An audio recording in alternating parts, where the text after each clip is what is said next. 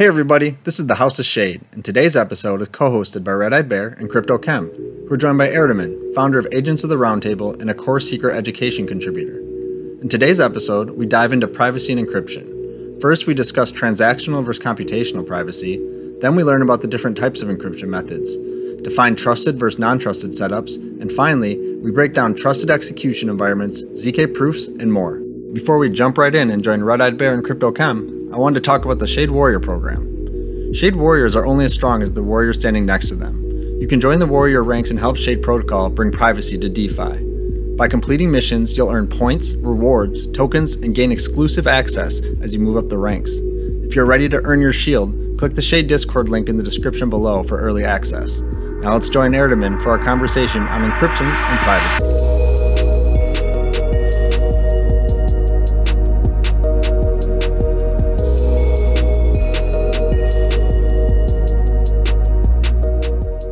All right, and we're live. Excited to be back here in our studio. I'm Red Eyed Bear, and I'm joined by Crypto Kim with our guest today, Ertemann, here from the Secret Network. We're here to talk about Secret Network, privacy tech, and privacy tech within the crypto space in general. So thank you for joining us, Ertemann. Yeah, no problem. Happy to be here. So this is a topic I'm super passionate about. I know Kim is super passionate about, and obviously you're passionate about with all the things you've been doing within Secret Network. Before we really start getting into the heart of this conversation, I want to be able to give you a chance to talk about some of your educational or professional background and what you've done in the network up until this point. Yeah, so I'm Ertemann, or Gijs. I am a master's in physics, actually in real life, but not doing a lot with that at the moment because I'm doing both developer documentation and user education for the Secret Network. So I create content which explains hopefully some of the technology or other concepts, and I help people feedback their content or write documentation for certain stuff. And besides that, I'm just here talking on Twitter and getting stuff done, hoping to see if I can push some people to do certain things or otherwise just join the conversation at least, because there is always something to discuss or change. Yep. I mean, that's really how my start into the network, how my involvement in the network started, is I just really wanted to start being a part of these conversations. I'm someone who really enjoys learning new things, especially complex things. I think we've talked about this in private before, Ertemann, but my background is in physics as well, physics and chemistry. So just from the standpoint of I like knowing why things work the way they work, how things work. So the path that I've taken to where I'm at now seems to be fairly similar to the path that you're taking, not necessarily our progress so far, but the reasons we were interested in doing these things. So that's really cool to hear that there are other people out there that are very, very driven to help share their expertise and knowledge with individuals who are excited and enticed by the learning opportunities present here. And especially for something like Secret Network, where we've got these private by default smart contracts, there's this weird aspect of this mysticism or this obscurity and privacy. They've got all these different attributes associated with them, connotations associated with those words. And so naturally, I think this piques a lot of people's curiosity. So I'm hoping we're going to cover some information today that will really pique people's interest in not only the privacy narrative, but also what Secret Network has to offer as well.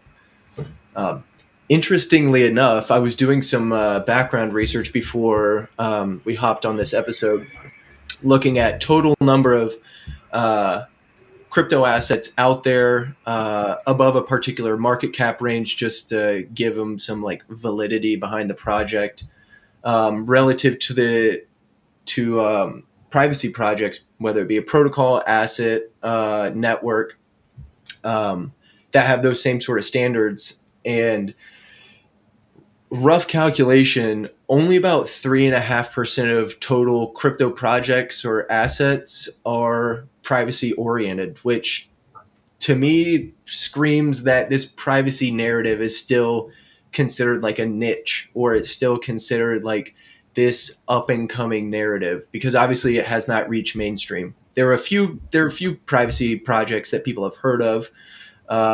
Most likely Monero, most likely being the most common one, but there's still a lot of runway with the privacy narrative, with the privacy technology that's being implemented within these networks and protocols.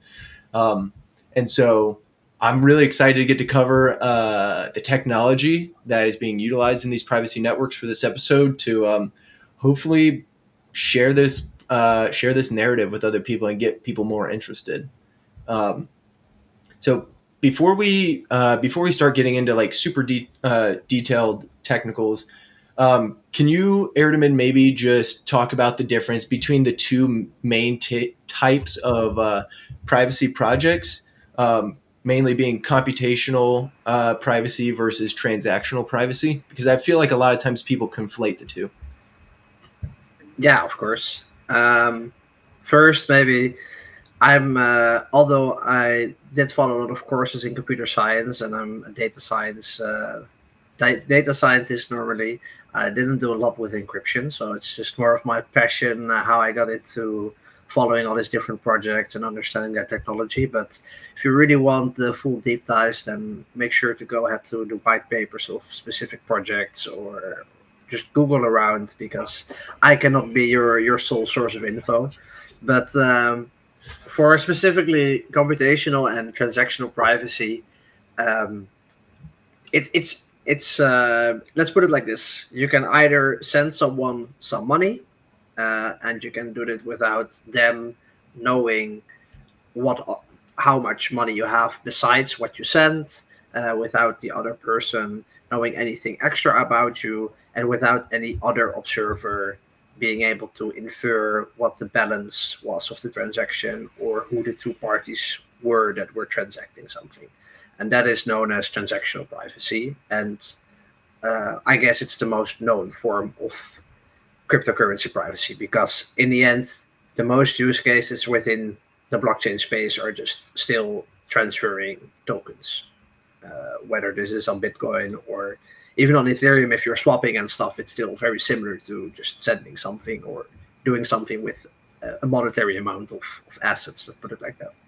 And then there's a second form, which basically is, let's say we have a decentralized network, and this network can do computations, and normally these computations would be public. So on Ethereum, for example, I can see which debt position you took, or which character you minted in a game, or when you decided to take a certain step in chess or in whatever.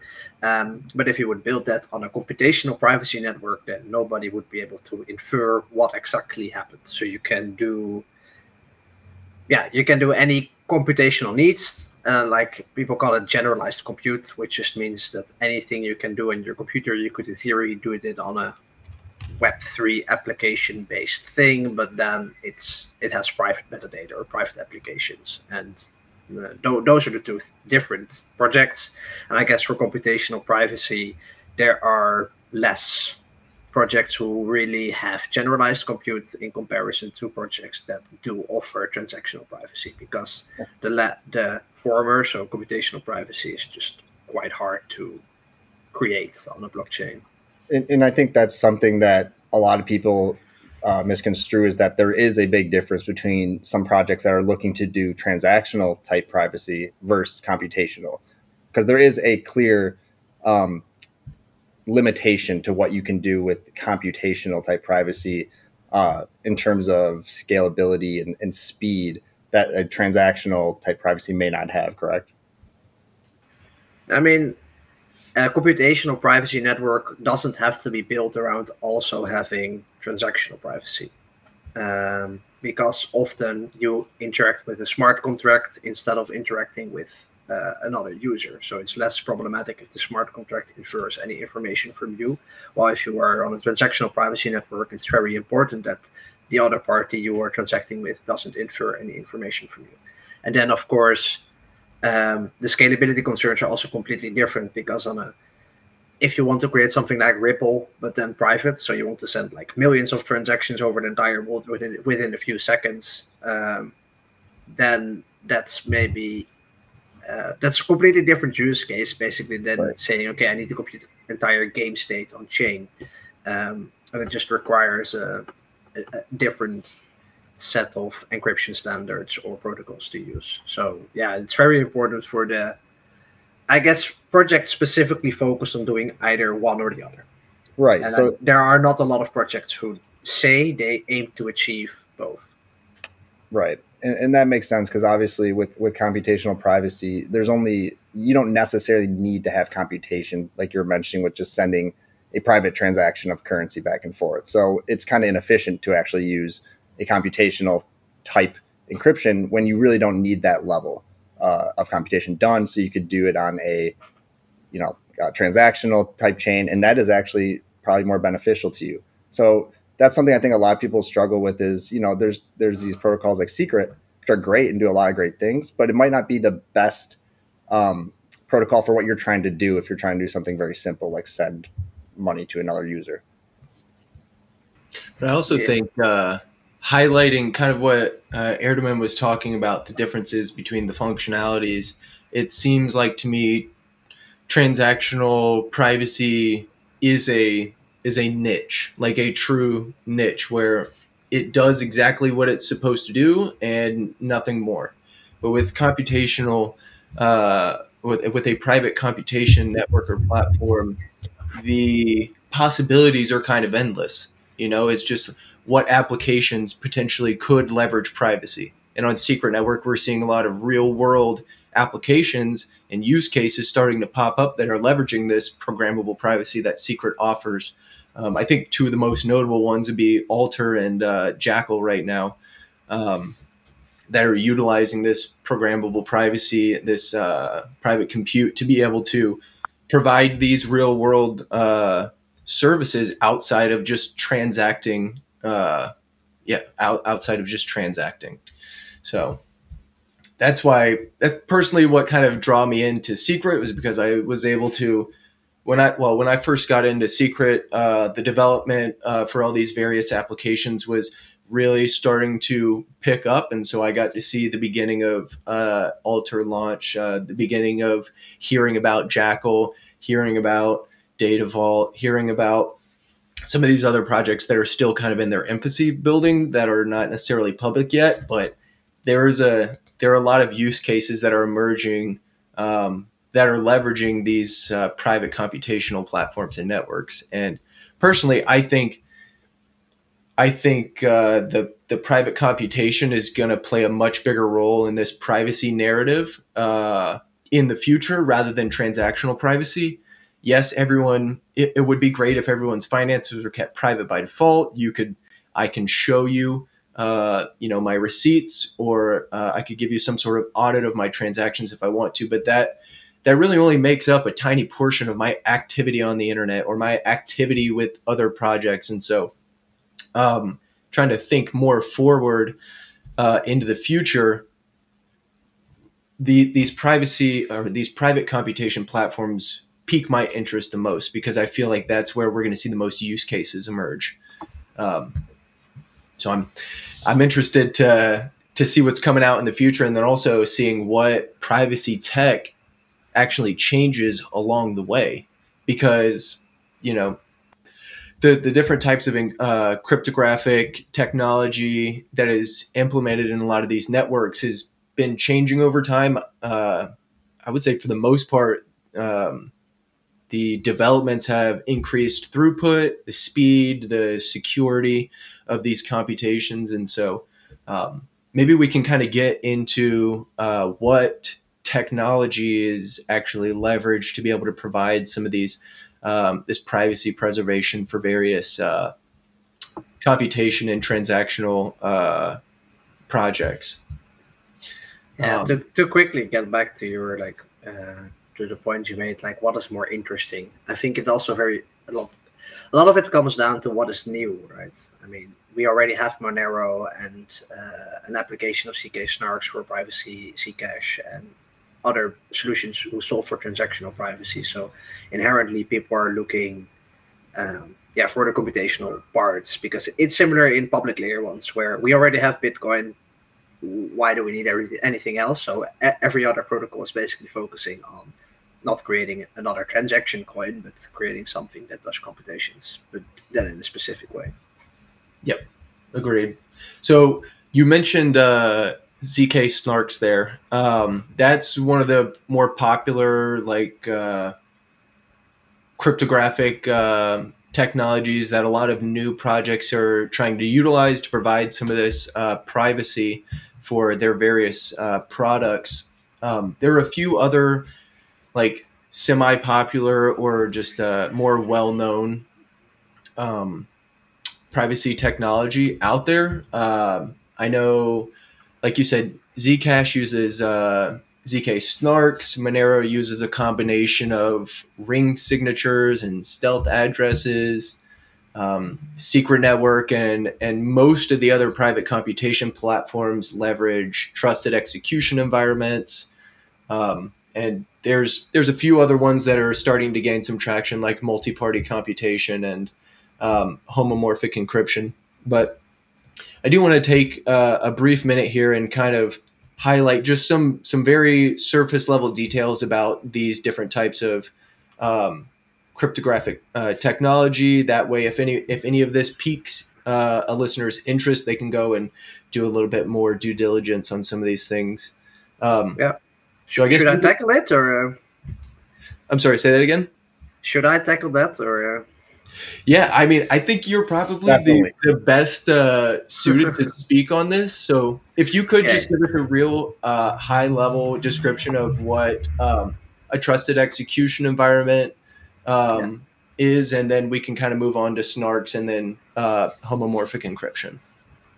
Yeah, so maybe first some general techniques or things. If you're talking about encrypting something, you're basically saying, okay, hey, I have original text, they often call it plain text, and I'm going to encode it. So I'm going to change something about it that it becomes ciphertext. And then if someone gets the ciphertext, they are not able to decipher, so they're not able to see what the original text was. So if you send someone an encrypted message, they're only able to see this if they have the password or key to this message.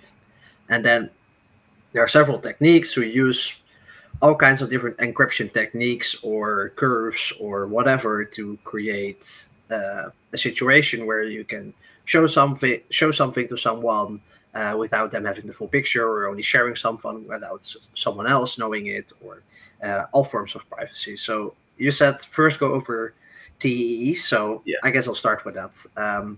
Trusted execution environments are basically a separate hardware component inside your CPU. So inside of your computer, there is a processor, and this processor not only has a public compartment, let's put it like that, but it also has a private compartment.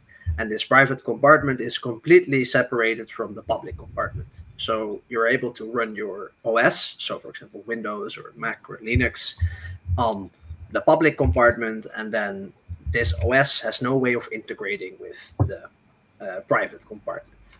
And protocols may use this to, for example, send encrypted data inside of the SGX, so nobody can see what is happening. Then you send it inside the inside the TE, and then inside the TE you could decrypt the information, and then no one has access to it, not even the person who's running the machine. And then they can do computations over it and send it out again as an encrypted state. So a TE basically acts as a black box, but it's the way you use this black box which could potentially enable privacy for blockchain applications. Yeah. And then I quickly mentioned SGX. SGX is it's called Software Cards Extension, which is basically the Intel version. Intel is a company, the Intel product of a TEE, which it runs specific standards and a specific protocol, but it's a TEE by nature. It just has a specific other name. Yeah. Okay. So SGX is just a specific, almost like brand name version of a T. Yeah. You also have AMD. I think it's called SEV. So Okay. it's Yeah. basically the same thing, but then it's their key. And of course, they have a completely different design, but that's way too complicated for now to go over. It's also not really important for this concept, That's I guess. totally fair. And I guess maybe this is something we could probably address now early before we get into like kind of the rest of these types of encryption methods, but kind of the difference between like secure and trusted, because obviously you have your trusted execution environment, but that's a little bit different than what we'd say is a secure cryptographic computation.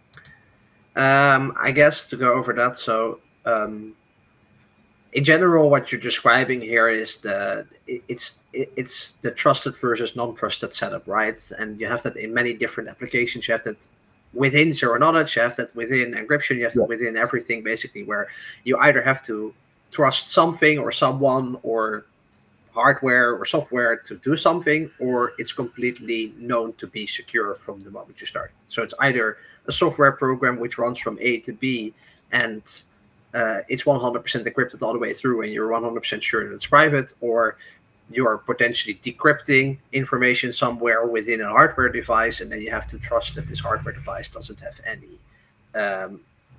leakage or breakage or whatever. But even then, if you're doing secure, like you're saying, secure encryption or secure whatever, there's still probability that comes in, because a lot of encryption mechanisms rely on probability. And then there is still implementation risk. Like, I mean, someone has to develop the package they are going to use to create these encryption schemes, and they make mistakes as well. So there are a lot of, saying something is completely trustless is quite a heavy statement. But yeah, there are less trusted setups than that there are. Like, there is a degree of how much things you have to trust for a setup to work, and I guess it belongs in the compartment of hardware trusted setup. So you're trusting a specific piece of hardware to work in its intended way. Yeah, it's materially trustless. Yes. Yeah. And when Kim was talking about that, it made me think of like the role that within Secret Network is leveraging various types of encryption methods, and then also leveraging these trusted execution environments. And from the way I was thinking about it, thinking about how Secret Network is able to provide that secure and trusted computation, the trust part comes from, your hardware, like hardware authentication, making sure you have good installation practices, being able to it's like general trust associated with the hardware, and then the security comes from the cryptography that is utilized in conjunction with the trusted execution environment. I think you briefly mentioned at the beginning that Secret Network leverages various encryption methodologies to be able to provide that secure computation. Yeah, I mean, we can go over that, but I don't know if you want to cover all the methods first. But yeah, maybe to quickly mention, just we talked about encryption, we talked about TEs, but maybe we should quickly go over like what types of encryption do you have, or how do you create a key, or what even is a key. Like, what you would do in encryption is you generate a key. That's often the first thing that happens, and a key is basically a passphrase. And in general, this passphrase could be something you typed in, but it would, of course, be way more secure if you can generate a key from like either a pseudo-random thing or multiple components you have to put in to generate a key, because then you can generate the same key again later on if it's deterministic, or you could share the key without someone knowing what the input was. Like there are reasons why you would want to generate something to be the secret that uses the encryption instead of it just being something you choose. So this key basically is like consider it like a PIN code, and if you have this PIN code, then you get access to the encrypted information. And this key is also used to encrypt the information. And then you have two different key generation schemes. Basically, there's one where you only have a public key, So this is, or actually, you only have a private key. Sorry, I'm saying it wrong. You only have a key which you should keep to yourself, because as soon as you share the key, everyone gets access. That's called symmetric encryption. And there's also a system where you have two keys. You have both a public and a private key. And this is called asymmetric encryption. And in that scheme, you can give out your public key to someone without them. And then with the public key, someone can decipher something that has happened, but they are not able to encrypt. So they're only able to decrypt something, but they're not able to encrypt something. So if you send a public key to someone, they may be able to see your message, but you are still the only person that is able to encrypt the message, because you are the only one who has access to the private key. So I guess that is a thing. And then you have to think about deterministic and non-deterministic. So there are several encryption schemes, and some always yield exactly the same result, and some don't always yield exactly the same result. And then you have a word that's called pseudo-random, which basically means that you generate some sort of randomness or entropy, as they call it, which is, let's say you roll a dice from 1 to 6, but then it's 1 to 128 or something. And from this number, you decide to generate a key together with some other things. And then you cannot generate this key without knowing exactly the number. So this key is generated in a pseudo-random way. That's how they would say it. And then maybe one last thing is called hashing. And hashing is where you take a message of an arbitrary size. So it could be 1 kilobyte, it could be 5 gigabytes or whatever. And then, not that someone wants to hash a 5 gigabyte file, but still. You would then put this through the hashing algorithm, and it would come out as a constant size item. So if you put in something which is very short, it still delivers exactly the same length output. And this is handy because in encryption and computation, you need a system where you handle constant data. Because if someone is able to see the size of your files, they may be able to infer what is happening or something like that.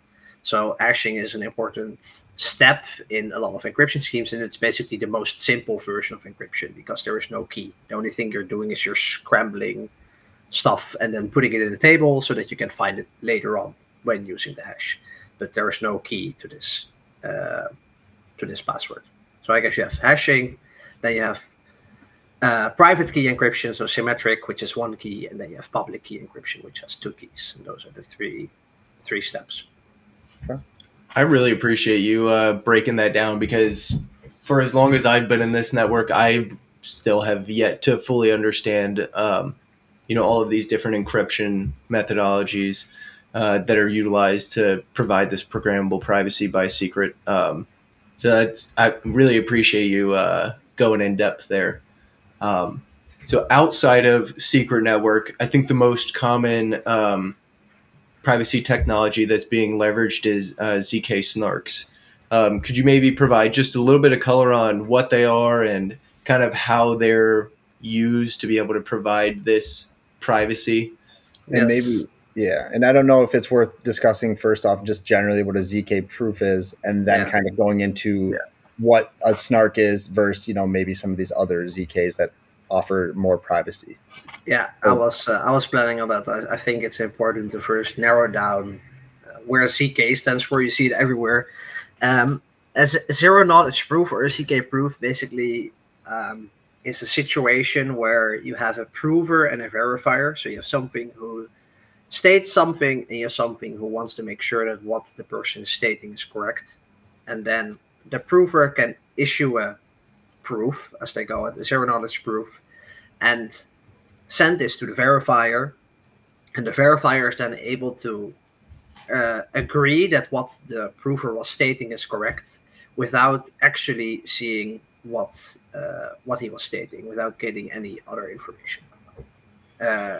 So an example is you would have completed a puzzle, and you say, okay, hey, I have completed this puzzle, and without someone showing that you have a completed puzzle, you want to prove to them that you have completed the puzzle. And there are several ways that they go about this. There's an interactive way where you would say, okay, I give you a challenge, and if you are able to complete this challenge, then I am a little bit more closer to thinking that you are right. And if you do this 1,000 times or 1,000,000 times, then you get very close to saying, okay, I'm sure you are correct. So if, for example, you create a challenge where it would be a 50-50 chance of giving the correct answer if you had no prior knowledge, and it would be 100% correct if you had prior knowledge, then if you do it one time, you say, okay, yeah, but you could have just guessed right. If you do it twice, then you say, okay, well, you're a good guesser. And then at 5-6 times, okay, this is getting a bit scary. And then at 20 times, you're saying, okay, I'm quite sure that you know what's going on. So that's basically how a proof like that would work. And these are not really implemented in blockchain. They're like a good way to explain how something like this would go, but in blockchain you often want either finality, or you don't want a lot of transactions, because you cannot send 1,000,000 transactions between each other to probabilistically verify that something is correct. So there is a separate a second system which is called non-interactive zero knowledge proofs, and that is a system where you only send the prover creates a proof, they send it to the verifier, the verifier says, okay, nice, thank you, now I know what's happened, and that's correct. But that also means that it instantly has to be correct. So there needs to be enough information for the verifier to say, okay, hey, I am sure that you did this, which is called completeness. I am sure that if you give me the correct proof, that you actually did what you say you did. And then there's also the other thing, of course, where if it's not true, that if you give me a proof where you're saying that it's true, even though it's not, that I can verify that it's actually not true. Which is a little bit complicated to think about when I'm saying it like this, but it just the verifier has to know either whether it's true or not, even when you are lying. Yeah. And then the third, I guess, so those are the two types. You have interactive and non-interactive, and then the things I just mentioned, you need completeness, you need also a way to verify if it's not correct, and then the third thing is you require that the verifier gains no further knowledge from the completed puzzle, for example, than just saying, okay, it's true. They only basically get like a 0 or 1. Either he's correct or he's false, but there is no other information that is given. So a ZK snark is a type of a non-interactive proof. You also have bullet proofs, which are used by Monero, and you have ZK snarks. I'm not sure if any projects actually use them. And I guess the difference, maybe that's the first thing. A snark stands for, I have to read it out loud because I'm not sure. It's a zero knowledge, succinct, non-interactive argument of knowledge. Okay, that's it. But maybe more importantly, the difference between a snark and a bulletproof is that a bulletproof is non-trusted. So someone is able to create a proof without sharing a certain secret or without trusting a setup, basically. And then a snark is a trusted setup. So there is for example, shared randomness, or it has all to do with the pre-processing of a zero knowledge proof, and it's way too in-depth to go about, and I'm not sure I can quite explain how that exactly works, but the reality is that for a verifier and a prover to both know what is happening in a ZK snark, there needs to be some sort of pre-processing, and this pre-processing is done in a trusted setup. So that, for example, means that multiple nodes come together to create a random seed, and this random seed is then used to create a secret, and then as soon as they all go offline, the secret is kept inside a node somewhere, or it changes every block so that no one knows what is actually going on. But it was once created, and now it will be shared amongst the people who need to compute this zero knowledge snarks. And maybe you don't have this level of detail, and it's not important, but I guess what type of project would leverage maybe a ZK bulletproof versus a ZK snark? Is there anyone you can think of, or any types of, I guess, products where one makes more sense than the other? I'm like the biggest difference is speed, because a trusted setup is a lot faster than like why CK snarks are called snarks for the succinct, and the succinct stands for that the proving is very fast, so it's very easy to generate a proof, and the verifying is constant time, or it's not constant time, but it's very close to constant time, so it's super fast. So I was reading like some benchmarking by a project, and they, for example, said, okay, it takes maybe 50 milliseconds to create a proof, and it costs 0.2 seconds to verify it. And if it's 100 times larger, then it maybe takes 600 milliseconds to create a proof and still 0.2 to verify it. So it's really fast because the verifier actually is faster than it would take to hash the input that he is trying to prove.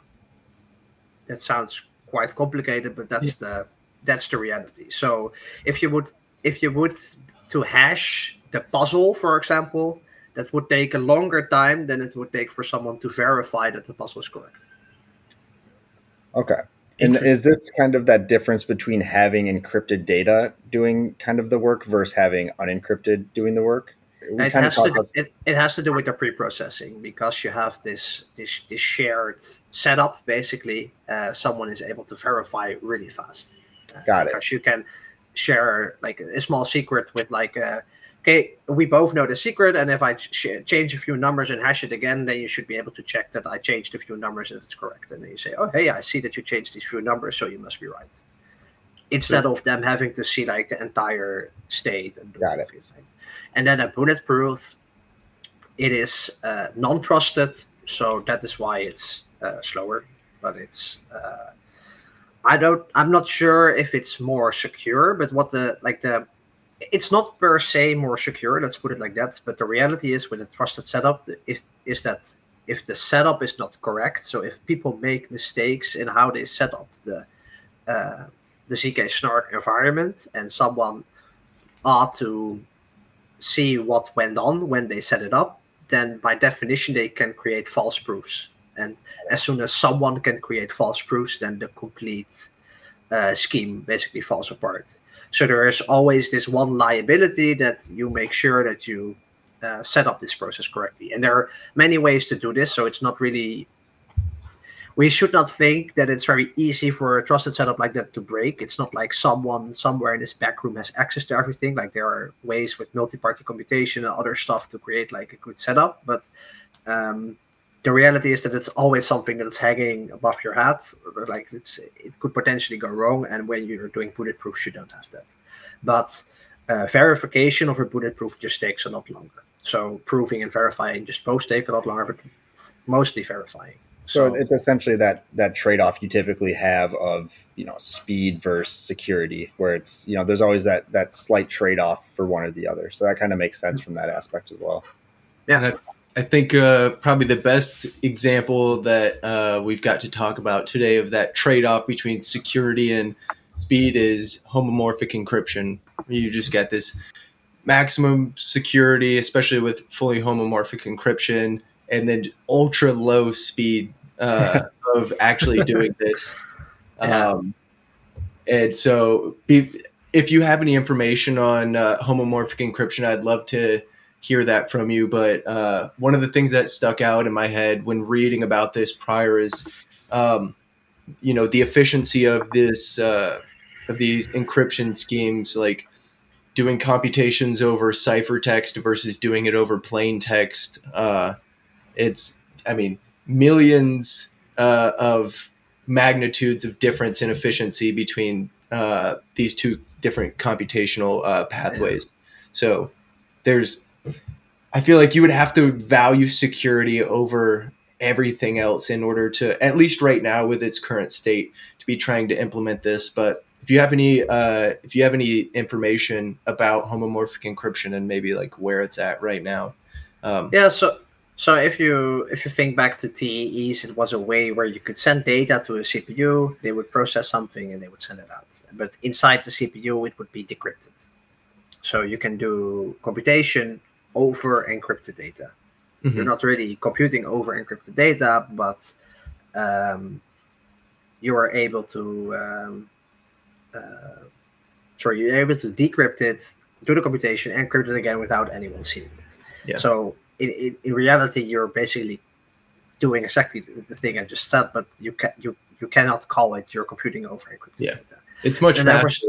Like the trusted execution environments, I think, are close to on par with just computing over regular plain text. So encrypting, computing, decrypting, and everything, it gives around 30% overhead, or at least that's the case on secret. So it's like it's not bad. No, it's a little bit slower because you have to encrypt and decrypt and stuff like that. But it's in comparison, it's not a lot slower than just sending you a message basically. And then zero knowledge proofs is a situation where you're not really computing anything. You're just saying, okay, I did this thing and it's correct. So you still need someone to encrypt or you still need something to do the processing. So, for example, for Monero, the Monero node just has the full decrypted information on the CPU. So if you don't run your own full node, you are trusting that someone is not saving your transaction data. So, but then afterwards you say, okay, hey, I did this transaction and I can prove it. And that's the way that it's transformed into the network, instead of that the network has to completely do it.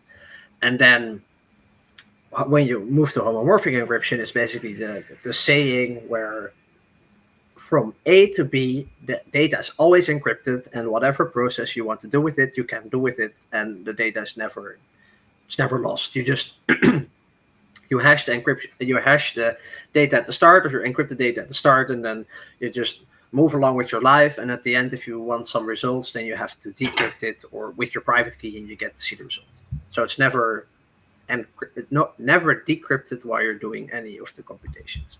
And how exactly this works is super complicated. I truthfully don't completely understand how everything of it works, because it's already quite difficult to understand why certain encryption schemes are deterministic or non-deterministic in nature. And then you also have to figure out how to use these different types of super long strings to index certain data, and then it's quite complicated. But the gist of it is that you just change some data into the encrypted format, do some computations, and then at the end you get a result. And the only thing is that it's just a gazillion times slower, as some people would like to call it, than doing encryption over non-encrypted data.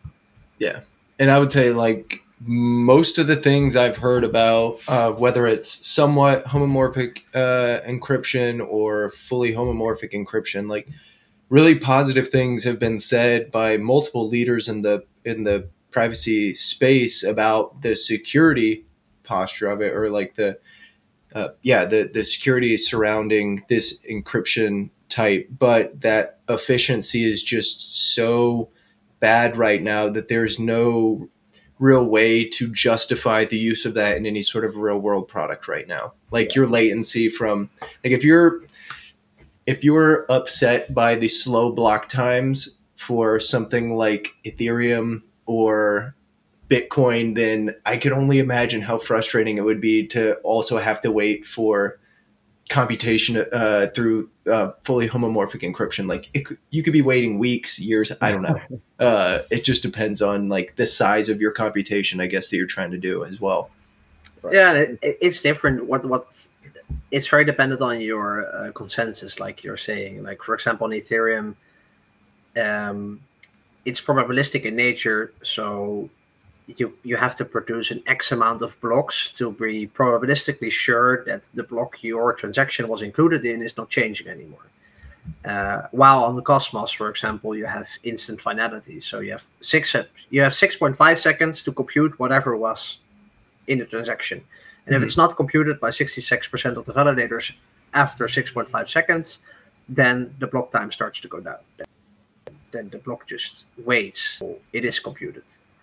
So there is no way you can introduce a system like homomorphic encryption in a consensus algorithm like that if it's not fast enough, basically. So for sure there will be alternatives to go about it, but if you're just focusing on the easy things, and it will be quite difficult to have a fast consensus algorithm, but a slow transaction process. Yeah, it's that fast finality concept that needs to line.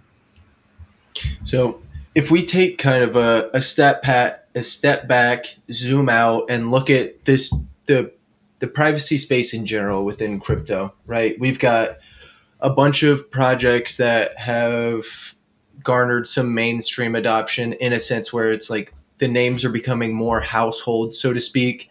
Like Monero is very popular name, Project Zcash, Secret is getting to the point where it's becoming much more well known to people outside just the Cosmos ecosystem. And there's a bunch of other types of technology or projects and technology that we can get into, like mixers, like off-chain computation platforms. But one of the things that I can't help but think about when looking at these are like some of the critical aspects of this technology, and like what things are we willing to give up to get other things, right? So when I'm thinking about this privacy tech and the projects that are leveraging it, I'm very interested in three main aspects. One, the verifiability. It's like, how can we be sure that you actually did this thing, and that I can prove the correctness of whatever this computation is, the transaction, the security associated with the computation. So like, how can I make sure that no one can break encryption, break the encryption schemes that are used to be able to get access to my transactional or computational details? And then also the efficiency of these computations and transactions. So overall, the verifiability, the security, and the efficiency of these various projects and the technology that they leverage, I think, are the most important in my mind. And I'm curious to hear both from you, Kim, and Ertemann, like which aspects of privacy technology do you think are most important right now? I don't know if things are changing over time, where it's like maybe at the onset of this privacy narrative, we're just focused on maximum security and verifiability. We'll get to the efficiency later. Now we're 5, 6, 7 years down the road. We're still doing things securely and we can verify it, but we're getting enough adoption to where we need to start increasing our efficiency. Right. So maybe it's a product of where these different projects are in their life, like in their lifespan, where the overall general crypto space is. But I'm curious to hear what you guys think are some of the most important aspects of this technology. Ertemann, I'll let you go first, but I do have some basic thoughts, but I'd like to hear your opinion. Yeah, it's I guess there are different camps. I think that's the correct assessment nowadays, that some people want to go very fast and do things as soon as possible, and then end up with a system which is maybe more trusted or less secure. And others are not willing to take any compromises and say, if I'm not doing fully homomorphic encryption on a proof of work network, then what am I doing? This is not crypto. So, yeah. I mean, it's a scale where you have to say, okay, where do I come in? It's similar to the privacy scale, I guess, where there is not.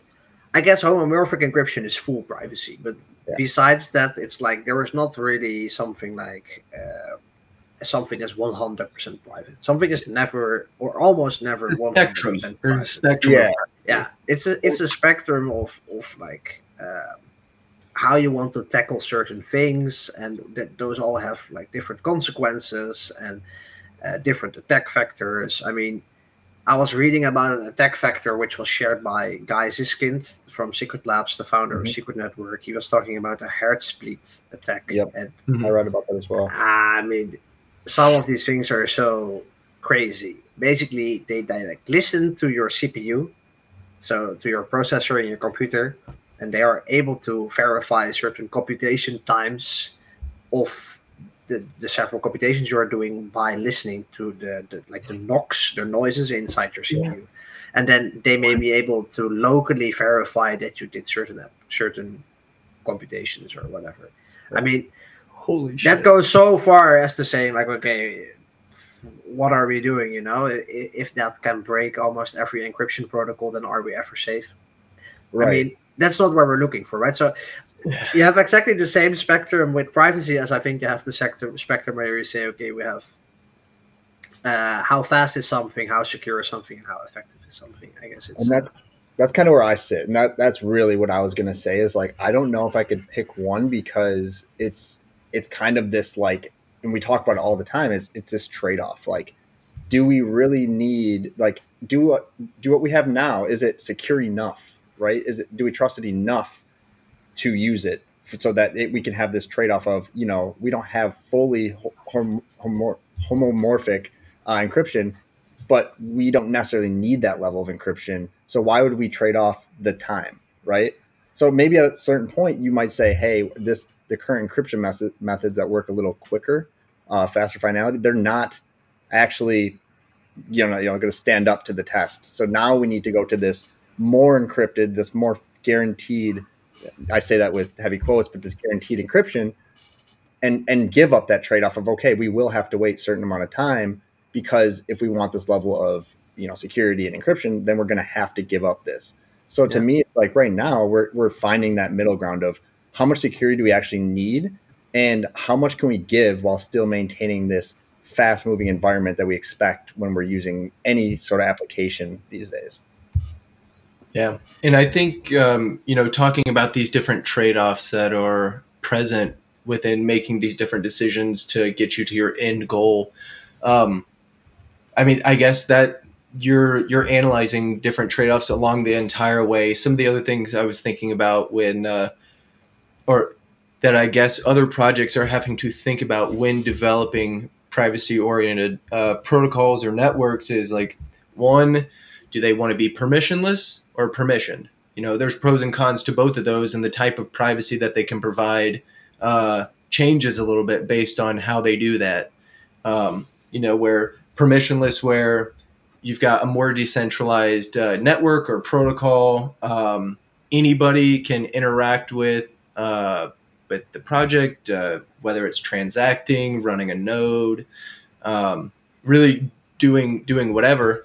And then you've got permission chains where you have to get permission to interact with the protocol or run a node or do any sort of verification. And, they both offer pros and cons to, the privacy posture available for the end users. And then same also with like, do projects want to offer privacy by default, or do we want to offer this opt-in privacy? And that conversation right there, I think, is one that could go on for hours and hours and hours, just because very philosophical in nature with that type of question for sure. Yeah. You also have privacy versus anonymity. It's there are a lot of trade-offs. So.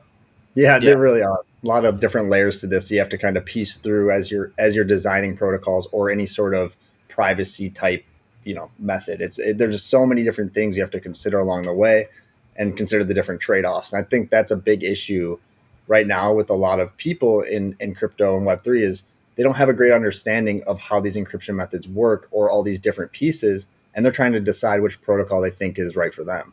So it's hard to make that decision without really understanding what the trade-offs are of each different protocol and what are they even trying to achieve as a protocol, because that is different.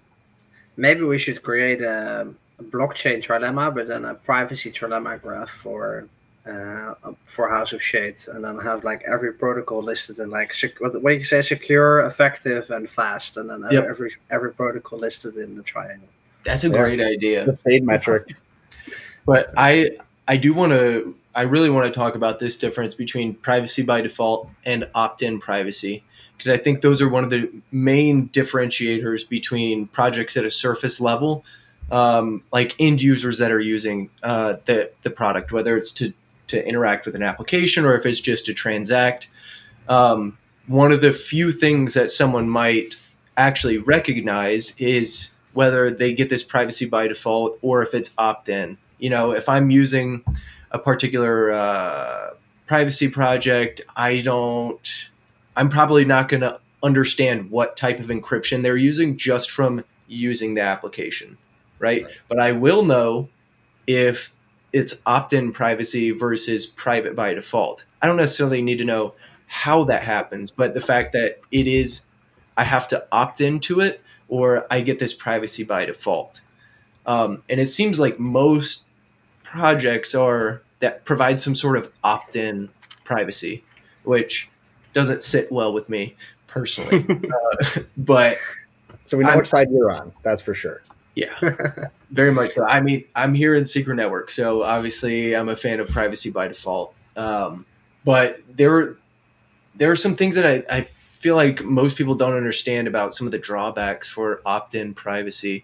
So I'm curious to hear from you, Ertemann, about like what are some of the drawbacks with opt-in privacy, and then like why some groups would choose opt-in privacy over privacy by default. I'm sure it's this trade-off of like security and speed, and I guess there are two main categories where I would say it's important. I think there is a regulatory argument, so saying, okay, you can opt into privacy creates maybe more ways for a project to be listed or to have certain things. Just saying, no, we only allow people to have privacy if they want to. Mm-hmm.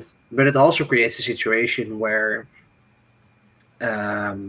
users are more easily basically shamed maybe for using the private option. So let's say you're on Ethereum and you decide to use Tornado Cash, then there are literally exchanges which may not accept your wallet because you once interacted with Tornado Cash.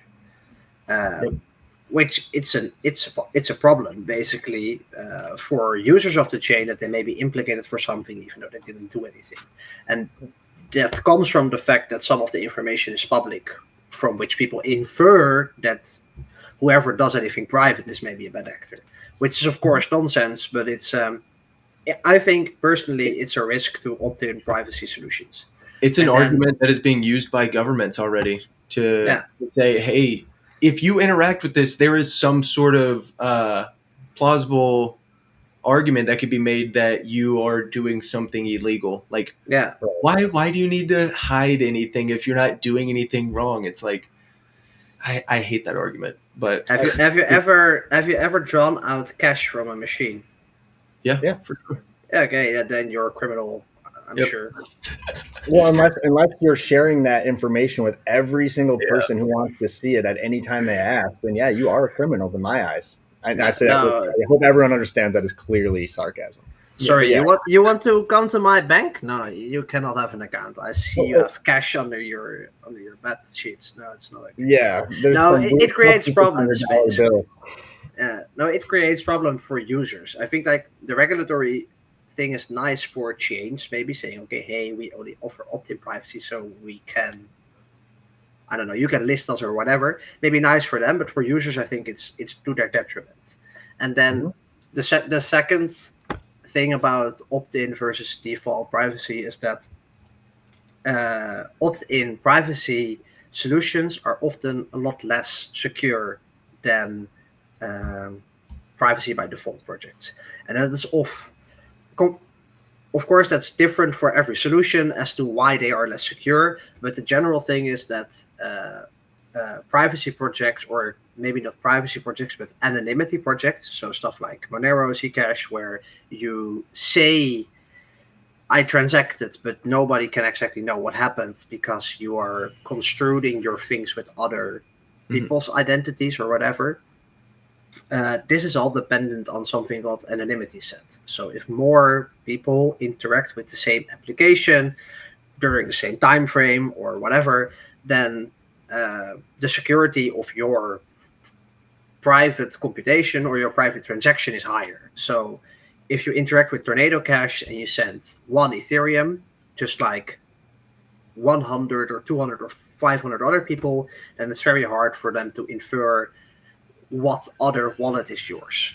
But for But if you send 500 Ethereum, which only like 5 or 6 people did, then you have a very bad anonymity set, and people could just say, okay, hey, it's him. Because I see after he interacted with this DeFi application on that wallet, then he sent 500 Ethereum, and then this 500 Ethereum interacted with the same DeFi application. So I'm quite sure it's the same person. Right. And then, or for example, on Zcash, where if you have 95% of the transactions are public and only 5% are private, then only a very few people every day are interacting with the private protocol. So if you're seeding another wallet and you're doing stuff with it, then it easily gets you doxxed, basically. Yeah, and that's the idea of using like data points that you can infer from these protocols to basically back into getting it. You may not be able to 100% guarantee it's the person, but you can get enough data to have a strong case to maybe work with authorities at that point to find out who you are, or someone could just use that data to triangulate, you to one place where you slipped up giving your email or a username.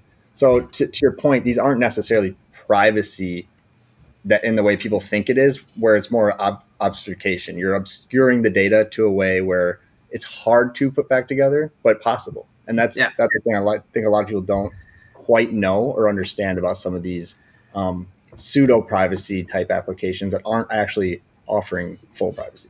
It's the anonymity versus privacy mindset. So am I saying I did something else while I actually... So am I saying I bought a donut while I actually bought a croissant or something? Or am I literally going to a private store somewhere where nobody can see what I'm buying? I guess that's the difference. And there are more protocols who follow under the anonymity set protocol or like type project, but still have privacy by default. So for example, Monero has privacy by default. So whenever you transact on Monero, there's no choice. You are included in a ring signature with X amount of people, and you will have a stealth address, and you will be using bulletproofs and the entire technology stack to make sure that your transaction is as secure as it can be. Because if your transaction is not secure, so let's say you don't run your own full node, and someone else runs your transaction and they save the data, then they know the truth basically for one transaction. And your transaction or your key may be used to sign for a different transaction, because that's how ring signatures work. Like multiple people sign the same transaction, even though they are not actually the person initiating the transaction. So your public key may be linked to a transaction to someone who is buying drugs or whatever. But you're not the person who's buying drugs. You're just one of the signers. And you cannot control whether you sign or not sign a transaction. It's just randomized within the protocol. Got it. But if it's not actually that you're signing to a transaction, by the way, they just act like you did. Because no one, of course, can sign a transaction just decoys, for you without... right? Yeah, it's just a decoy, basically, yeah. But... like if you run a full node for Monero, for example, and you're a wallet provider and you're saving all the data, then you might be able to have like 6 or 7 transactions noted, or 6 or 7 public keys where you know almost everything that happened. And then if a ring signature comes by with 12 signers and you know 7 of these signers and you know their complete wallet history, then it gets a lot easier to infer the other 5 transactions. So you opt into a system where your privacy is determined by how other people use the protocol. Yep. Which I can see where there's a lot of risk there in trade-off, right in that sentence, what you're giving up. So. And in reality, Monero is very, very anonymous. Like it works quite well if you know how to use it, but there are always... I guess other things you have to think about, because always vulnerability. We'll get to that at the end of the episode. We want to go back to that again. Then it's good. Yeah. Then I'll leave it for now. But there are other things there. So basically, you have opt-in privacy and privacy by default. But in general, it's all the public, all the public information that is inside the protocol makes it easier to infer what happened in all the private transactions. So. There's just a trade-off there, and I'm not saying that optional privacy cannot work. There are of course, people who are very interested in providing an optional privacy network for Bitcoin, maybe on the Lightning Network or whatever. And I'm sure there is a protocol that can enable it, but then you're working more towards like layer 2s or, but not a layer 1, just simply stating, okay, hey, you can choose whether you want a private or a public transaction. To me, it seems like a bad idea, but maybe that's just thinking about all the past projects that tried to implement it and failed. There are probably better ways to go about it, but then point 1 still stands, where you're saying, okay, do I want the regulatory concerns of having to, basically users maybe getting shamed upon of interacting with a certain application or whatever. And maybe we'll talk about this. So I'll let you. You could be shamed by your peers, whatever, other people using it, but the reality is there are data analytics companies that are big enough, have valuable enough contracts and connections with various governments across the world who have a vested interest in either breaking encryption for these various privacy projects, or just doing enough tracking of wallets, understanding how various mixers, these obfuscation pathways function, so that they can get to a more they can uncover whatever it is that they're trying to uncover. And so when we're talking about opt-in privacy versus privacy by default, the implications of that on your anonymity size, or the anonymity set size, differences between privacy and anonymity. Like, I can't help but think about how some of these projects who are putting a higher priority on efficiency and less of priority on like that default security are going to be some of the first people or first groups to kind of go down in a sense where it's like their security or their anonymity is no longer like valid, or it's not as valuable, because there are people that with enough effort, whether that be through money, computation power, whatever, can track some of these things. And I think Chainalysis is one of the biggest companies in the world right now focused on providing some of this data analytics to groups like the US government to be able to do things like breaking Monero's encryption pathways, or being able to track funds moving through Tornado Cash or these various mixers. And so to me, knowing that this is going on, one, makes me feel pretty good about where we're at in Secret Network, but two, it makes me like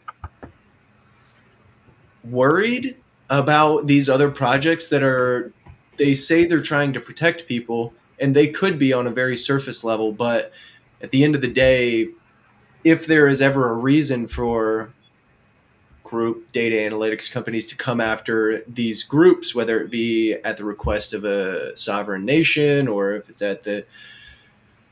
if it's due to some sort of black hat group forcing their hand to try and give them information, or whatever the case may be, I can't help but think about the impact that like very large data analytics companies are going to have on the security postures of these various privacy projects. Oh, and there's no doubt that governments are going to want to have access to the information. And we know for certain that the U.S. government will want it, because the one thing that we know is that if people are making money, they want to tax it. So there's these privacy protocols, they're going to want to really do whatever they can to make sure they're getting their cut. So for me, that's kind of what drew me to Secret Network, was that programmable privacy, but having privacy by default. Because to me, that was a trade-off that I could accept, was this is private by default, but you have this option when needed to provide the information you need to provide. And to me, that is a trade-off I'm willing to do, because I am not trying to hide anything per se from a government. Like, I will pay my taxes on everything. That is something I would like to do and need to do, especially as someone who's a licensed CPA. Of course, I'm going to make sure I'm adhering to all these different laws, but I also want my privacy. I don't want to give away my account balance or my transactions or what I'm doing on the weekends in my DeFi platforms, right? Like, that's stuff that should be only known by me and whoever I want to show that to. So to your point, though, it just kind of seems like they are kind of focusing on the wrong thing. You should be focusing on that general privacy from like the ground floor from default, and then letting the user decide how much risk they're willing to take on in terms of, withholding information from parties who need it. Yeah, I guess it's just it's easier to regulate as few instances or as few people or as few companies as possible, which is why governments always decide to move to, well, the network in this case, or a company, because it's way easier to ask a company, hey, are all your people solvent, or did they all pay their taxes, than to say to every single person, hey, can you please file this document because I want to make sure you filed your taxes.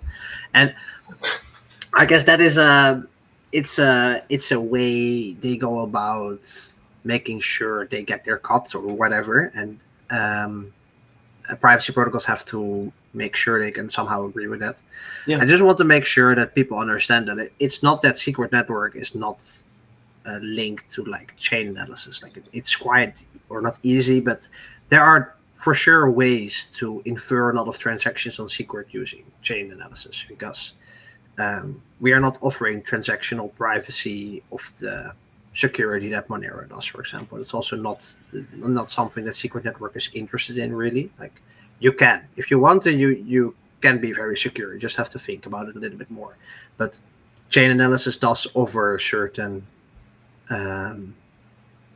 I guess information to if you really want to see everything, you could do quite some chain analysis on secret network as well. And it's not that we're the only one who is providing auditability. On Monero, you also have viewing keys, so you're just as easily you can share your viewing key with your tax auditor or whatever when you're transacting on Monero. But I guess it's the combination or everything that you just have to think about. Okay, does this project deliver the full package? And I think it's indeed a very good question to have. Do I want to be on a protocol which has privacy by default, or opt-in privacy? Do I only want to be anonymous? It is the truth be told that regulations probably have a lot of impact on your investments as well. So it's a choice you have to make. Yep. It's actually a great segue into a question I have for you is like, what do you think the impact of regulation on privacy focused projects are, specifically privacy tokens? Like since throughout 2019, 2020, and into 2021, we saw a lot of countries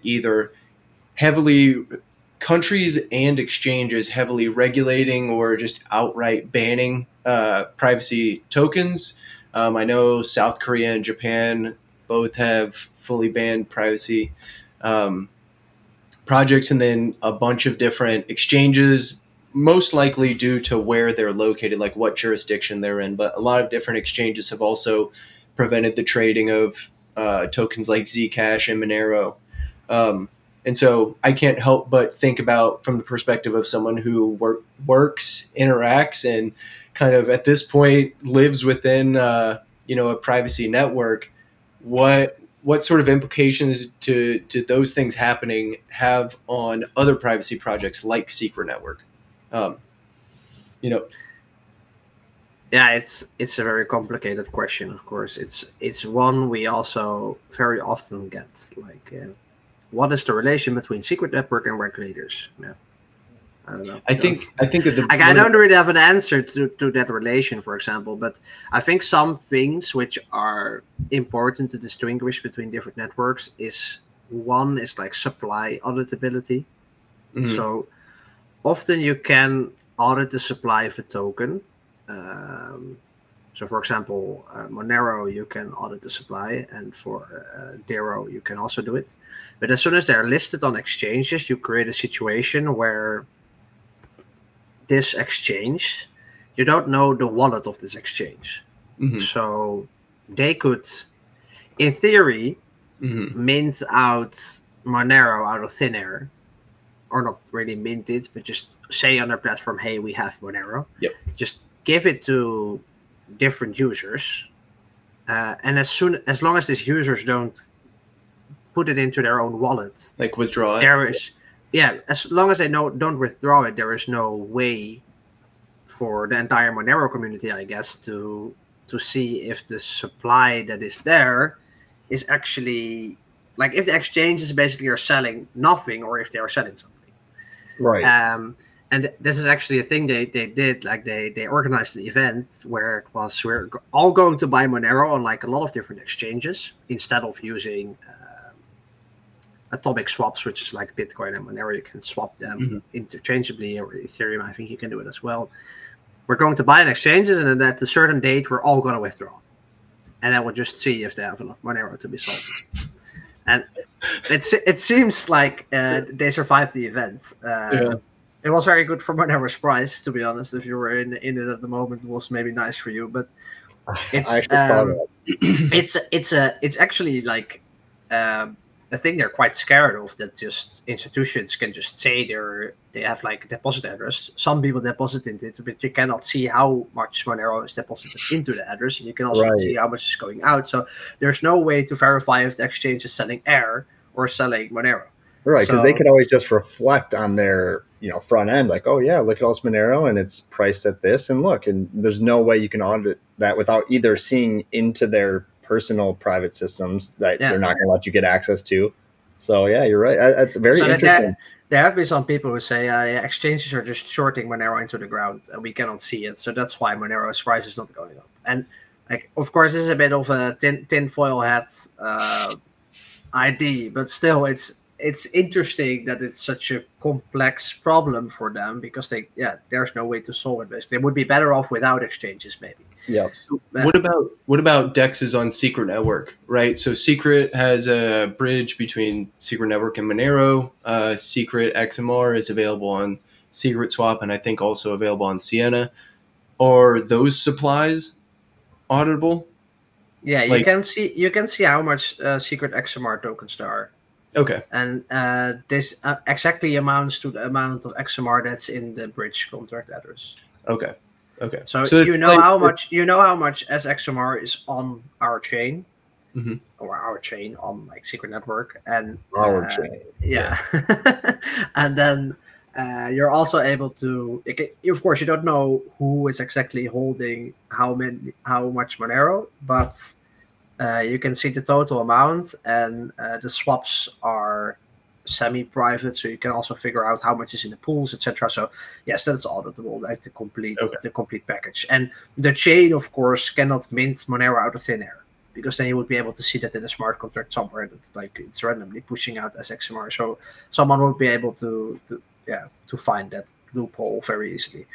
Yeah, sure. And then I guess why I was coming into this argument is because Secret is actually public, right? So the native Secret tokens. Yeah, that's something we should address. Is like that layer one is not necessarily what people think. It's like that is a public.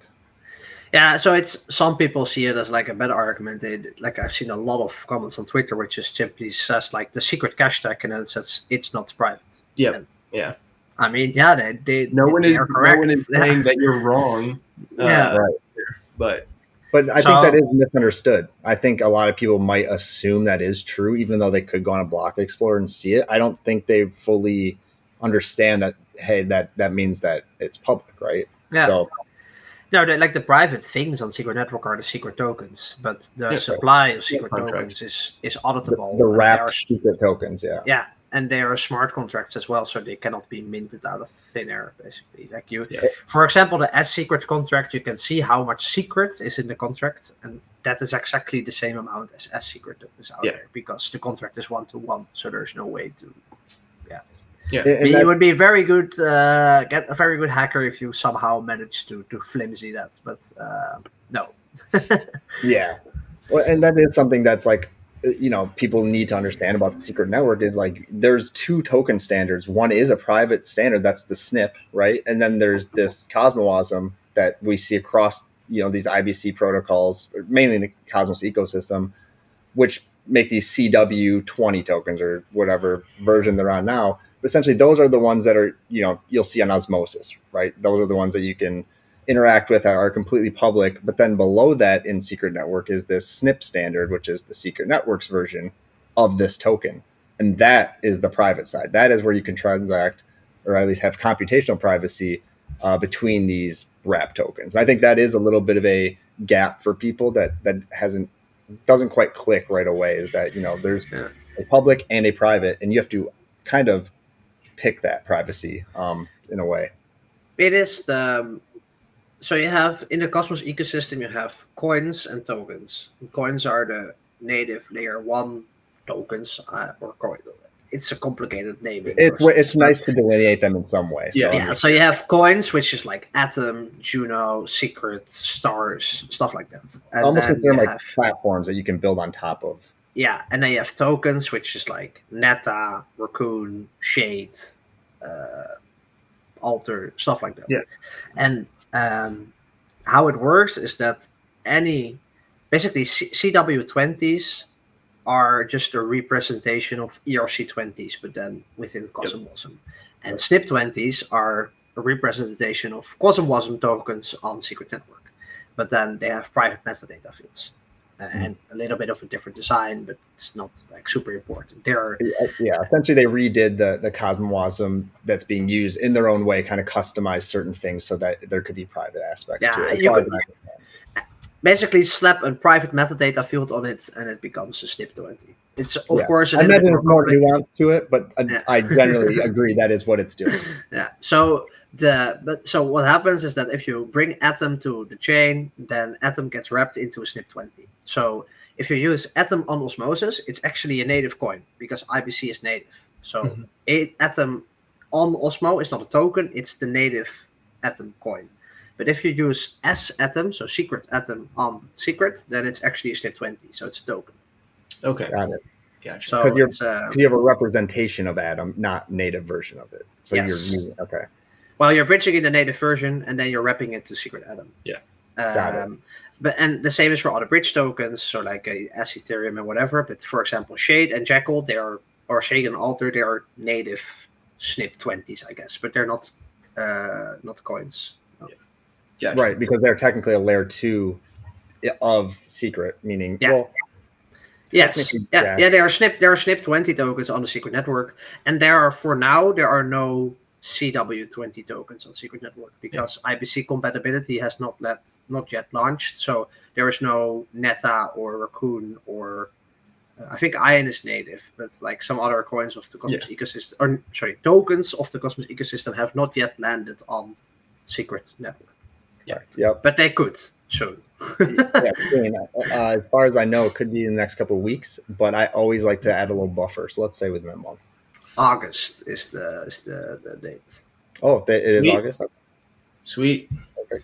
So I think one of the best ways for us to wrap up this episode is to talk about some of the best practices for end users when interacting with any of these privacy tokens or coins. So, one of the things you've highlighted that has stuck out to me, Ertemann, is there's a big difference between privacy and anonymity.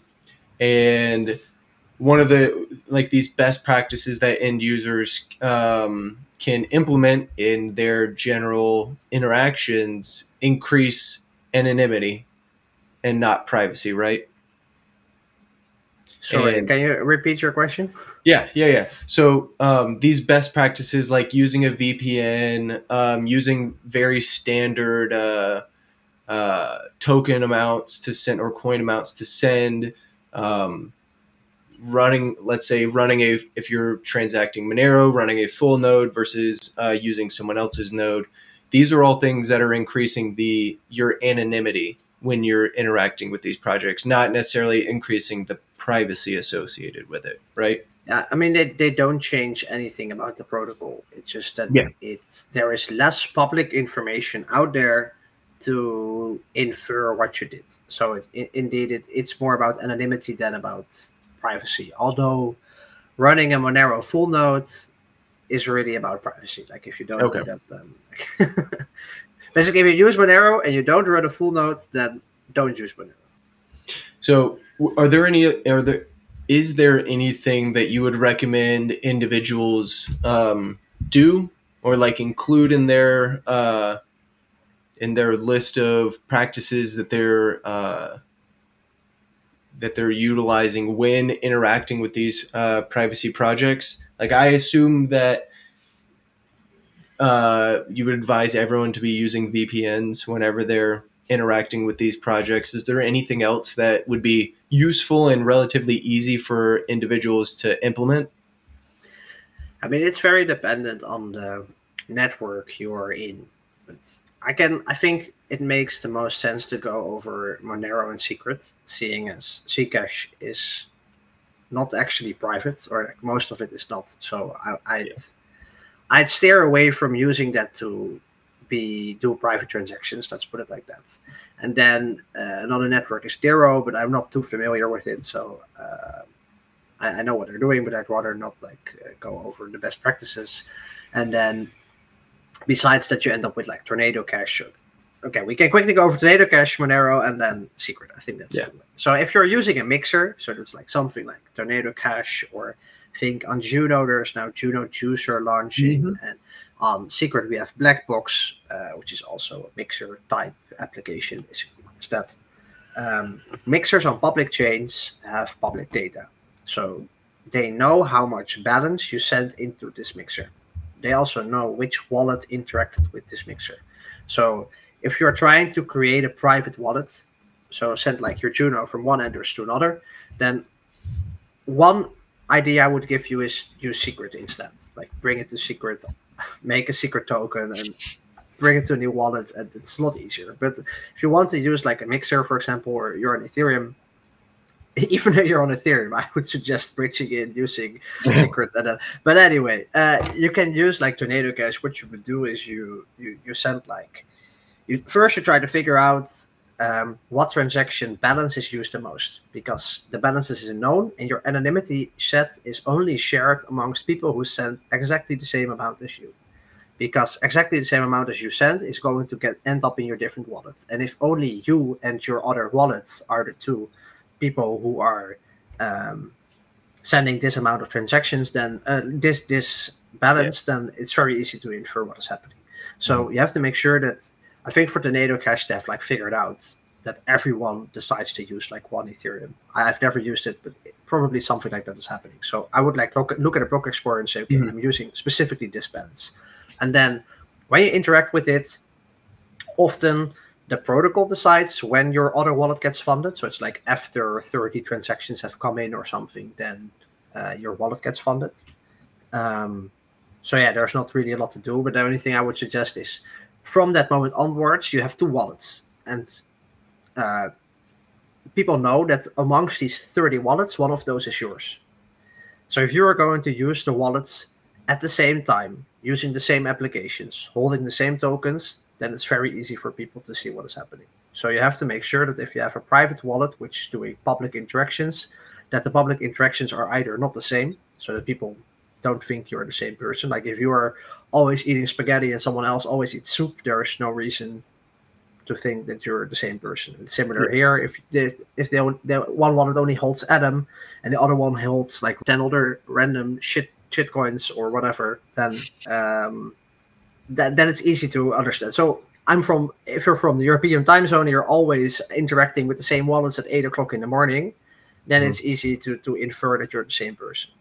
And okay, I guess that advice also moves over to Secret Network, because on Secret you also have public interactions. Like if I always use button swap, for example, the contract interactions are known, and Button have like specific contracts, and I'm only buying Shade and Alter, and I make a new wallet, and I'm still only buying Shade and Alter. Then people can look at my two wallets, and they say like, okay, this guy always interacts at exactly the same time with Button Swap, and nobody uses Button Swap, or at least not at his time of day. So 100% sure he's the same person. Yeah. And then, so I guess that's the thing. Like use the same amount of balance when you're using like a public mixer or like swaps or anything that's public. And then think about bridging. Bridging is often public. So for example, if you have an IBC wallet, then if I IBC Atom in, I send it to my new private wallet, another wallet, like that they are disconnected now. But if I then exactly bridge out exactly the same amount of Atom again, then people can just say, hey, there's an Atom bridge interaction here for like 97.898532 Atom, and exactly the same amount of Atom has come out of this wallet, but then 4 days later. Well, I guess who this person is. I mean, and nobody's going to look for a transaction of 100 Atom. But if you're doing this with like 5K or 10K Atom, then it becomes very easy to and I do think stuff like this. something to take out of everything you just said there is kind of like these protocols can offer you a sense of privacy or a certain level of privacy and security, but there's always other things that you could add on to increase that. And you should, because these are not 100% guarantee privacy, statements. Like they may claim to be, but there is inherent risk in every single protocol that we can't account for. So you want to be doing these extra steps if possible, just to, like we've said, increase your privacy and security posture, so that you can have the most secure and private, network. But you have to understand there's always trade-offs and always going to be some vulnerabilities. Yeah. One of my so I guess. Sorry, go ahead. I was going to say, one of my favorite quotes I read while preparing myself for this conversation was from one of the Monero leads, stating that privacy is not a thing you achieve. It is a constant cat and mouse battle, where it's like there is kind of like what we said earlier. Privacy is a spectrum. Like there is no real, I've reached 100% privacy, I'm good now. Like I don't have to do anything. It's like there are always ways where you can leave traces of your activity. It's just a matter of like, how much do I want to make sure I'm watching over my back, seeing, who is watching me, what steps am I leaving in the sand as I'm walking through. And so I think the conversation that we've provided shows people that privacy is not this like, godly thing that once you get it, you've got it forever. It's like, no, things are constantly changing. There are constantly people that are fighting to prevent or minimize your anonymity and minimize your privacy. And then there are people always, constantly trying to exploit things for financial gain. There's a whole plethora of reasons why privacy is always being not attacked, but like, people are trying to reduce privacy postures and anonymity. Yeah. And it's not really privacy per se. It's more the right to share. Like that is how I see privacy. Privacy is not me hiding something from someone else, but it's me giving myself the ability to share what I want to share instead of controlling your own data. Instead of having to share everything. Yeah. Mm-hmm. So how I use Secret Network or how I use like some of these private applications is not to hide any assets or whatever. I'm just so I'm personally not always taking the measure into account that I use 2 different VPNs to connect to the different wallets, because so my IP provider could see that I am using the same wallet. But what is happening is that if I get a giveaway by CryptoCam, then I'm able to receive my NFT or secret on a wallet, which is not linked to my main ledger, which is maybe showing how much I own or which debt positions I took or who I sent the charity donation to or whatever.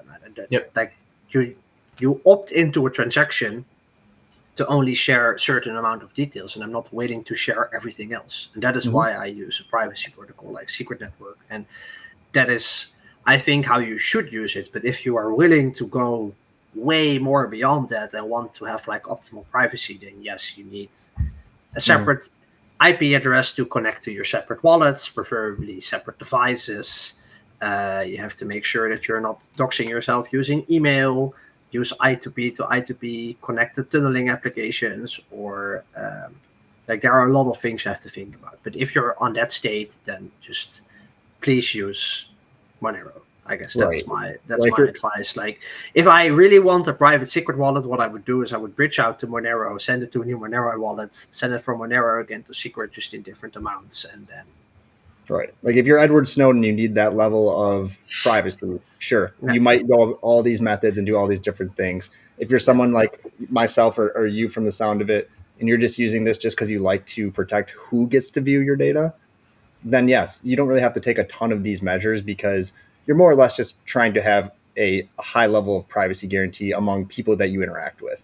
And that is something that Secret Network and many of these applications can provide at a pretty high level. And it's something that privacy is something you give out for life. So if you decide to use Ethereum right now and host your public history there, then by definition, you are doxxed forever. Like it's not, You can never take that back. Yep. And on Secret, you can decide when and how much you want to give out to certain people. And so it's not about me saying, okay, hey, I want to make sure that this specific interaction is private. But by doing that, I also make sure that every other transaction in my future history is private. Well, otherwise, I would have forever doxed myself to CryptoCam, and he would have forever been able to tail me and do whatever. Yeah.